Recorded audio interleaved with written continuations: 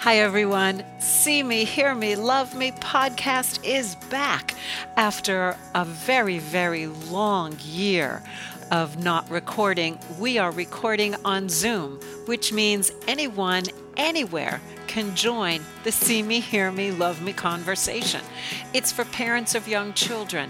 It's to hear your stories so that you are seen, heard, and acknowledged for all of the messiness of life with kids, and that we can also see, hear, and cherish the messiness in your children because how else could we be?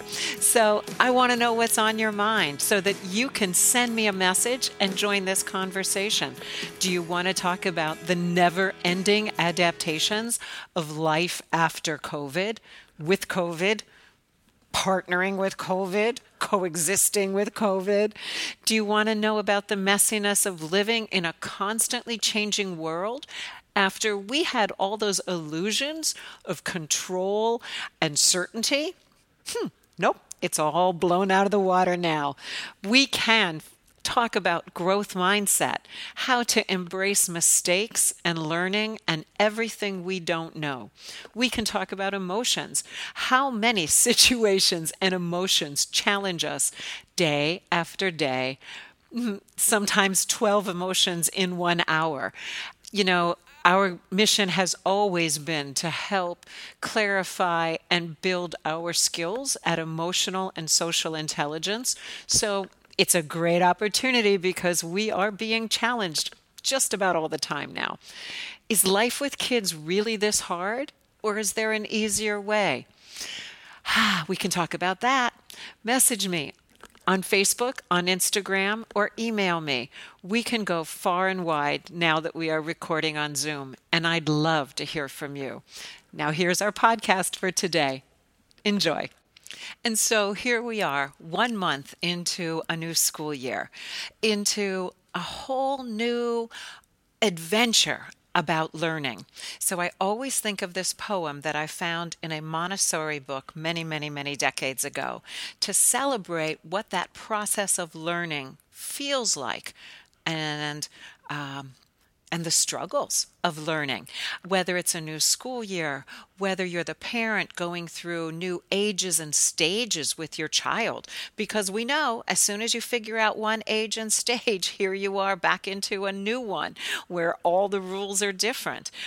Imagine how your child feels having mastered one stage and then facing the frustrations and the challenges of that next big leap into learning. It's new experiences. It's a different world. Every month we have new challenges, new things to learn, new things to integrate. And so here's my favorite poem. And I will read it first, and then I will talk about why it means so much to me for all of this time. And it's called Learning. Learning may be untidy, is fragile, defines us, is often unorthodox, irreverent too, may be inconvenient, is not sitting still, is not being quiet, is letting something inside out, wonders, makes mistakes, makes sense, makes no sense, waits on self-esteem. I learn only as much as I think I deserve to know. It also may arrive unannounced, won't be put off, is play, is work, is frustration, is necessary, feels right, hurts sometimes, changes us, can be diverted but not denied, is a skeptic, needs space, needs time, asks forbearance, can't be taught, can't be caught, knows, guesses wrong, and knows it's all right, has many disguises, believes, never stops. That's my favorite poem on learning.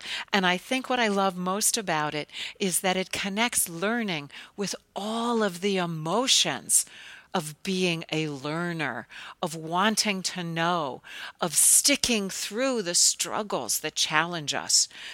And it goes right into brain development. If that line, it waits on self-esteem.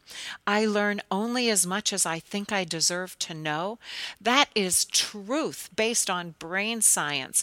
If you do not have your lower brain calm, if that amygdala is not deactivated so that you're not in fight or flight or craziness or overwhelmness, we can't learn when we're frantic.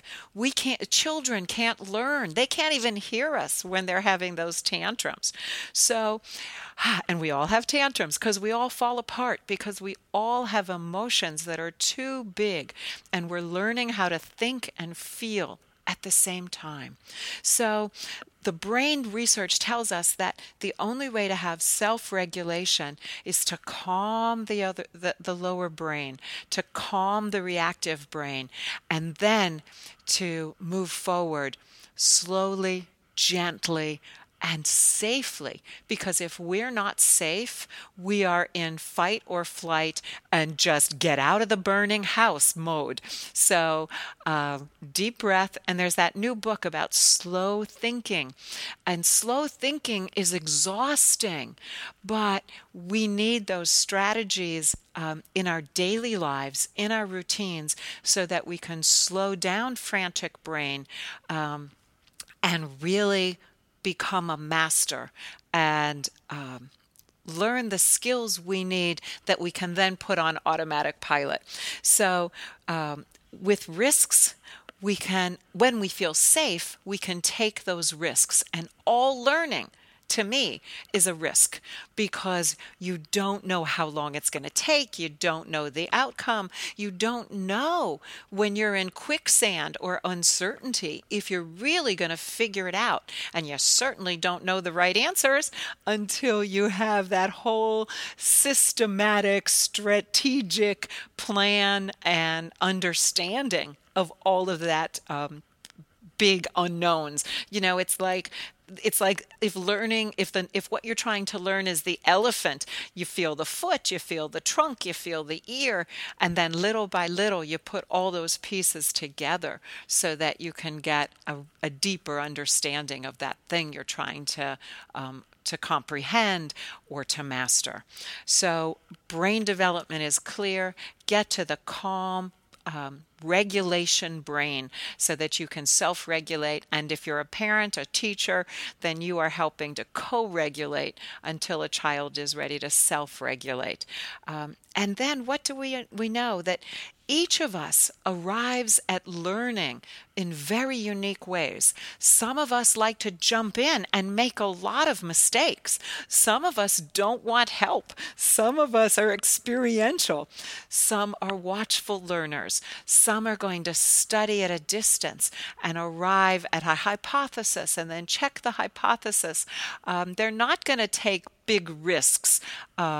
But they are going to slowly deconstruct the knowledge of what they don't understand or the skills they're trying to learn. As you could imagine, I'm not that slow learner. I am the jump in, make a mess, make the big mistakes person. But as teachers, as parents, as friends, we find ways to honor what is individual in each of us. And when we learn to appreciate different strengths, different styles, different ways of being in the world. And to accept that maybe your child's way of learning something isn't your way, that they aren't going to walk in with this big social connection or verbal conversation to understand everything that's going on.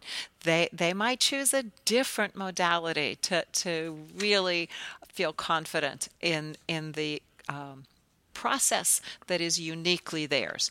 And of course, we have the other podcast on multiple intelligences and learning styles and temperament. So all of those become factors. But in this podcast, I just want you to think about your unique style of learning, the grown-ups around you, and how each of you provide a team to the children in your world so that they can become their best learners. And so what conditions do I know that I want to support to help children reach their fullest potential in whatever potential they are steered to find, that learning takes time and practice, that it takes repetition for confidence building to arrive at mastery.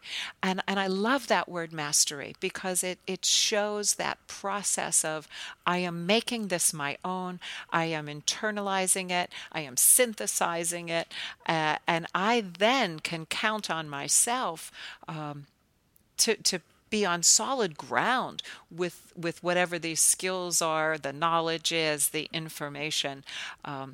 But in the beginning, you're in quicksand.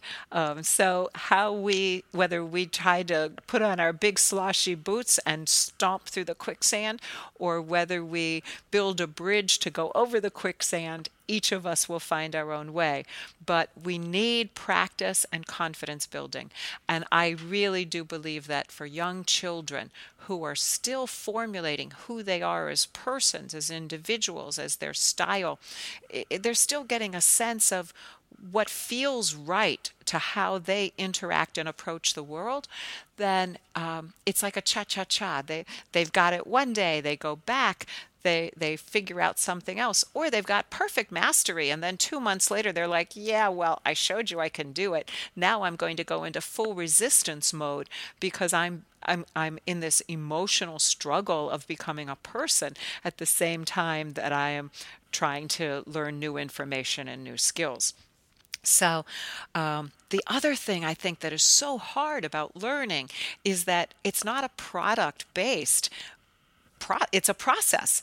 And so while you're always acquiring skills, they are always getting modified for new situations. So speaking about us as teachers or as parents, we might be awesome at a certain age and stage, at a certain way of speaking with young children, at a certain way of problem solving.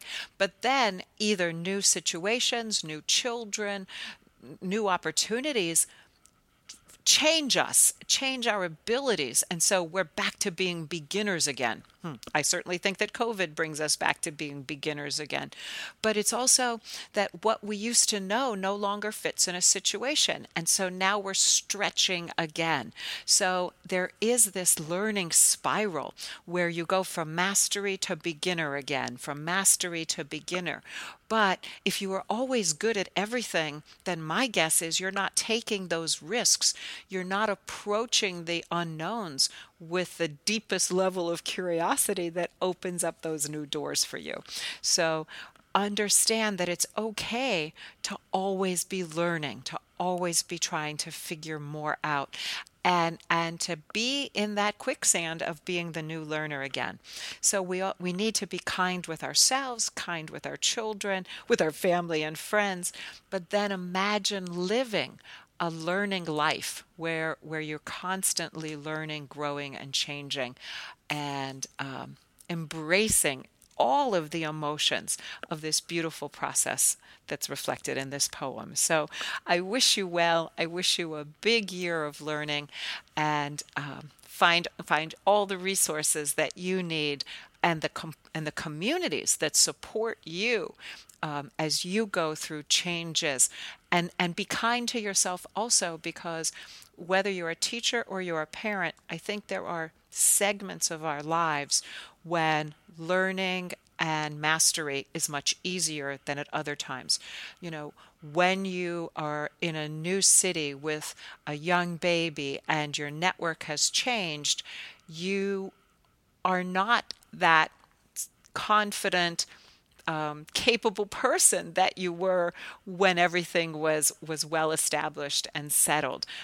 I also think, for example, my famous example is for the teachers of the world, when you become a new parent and all of that energy and nurturing and time that you give to your job gets displaced for a short period of time because you have your own family, I always say be kind, because you don't have to be the teacher you were before having a baby when you have a new baby in the house, and vice versa. Sometimes you're going to put your energy into a new career or into a different caretaking relationship, and you may not be the same parent that you were at a different time in your life. So knowing that the situations affect how capable and masterful we are.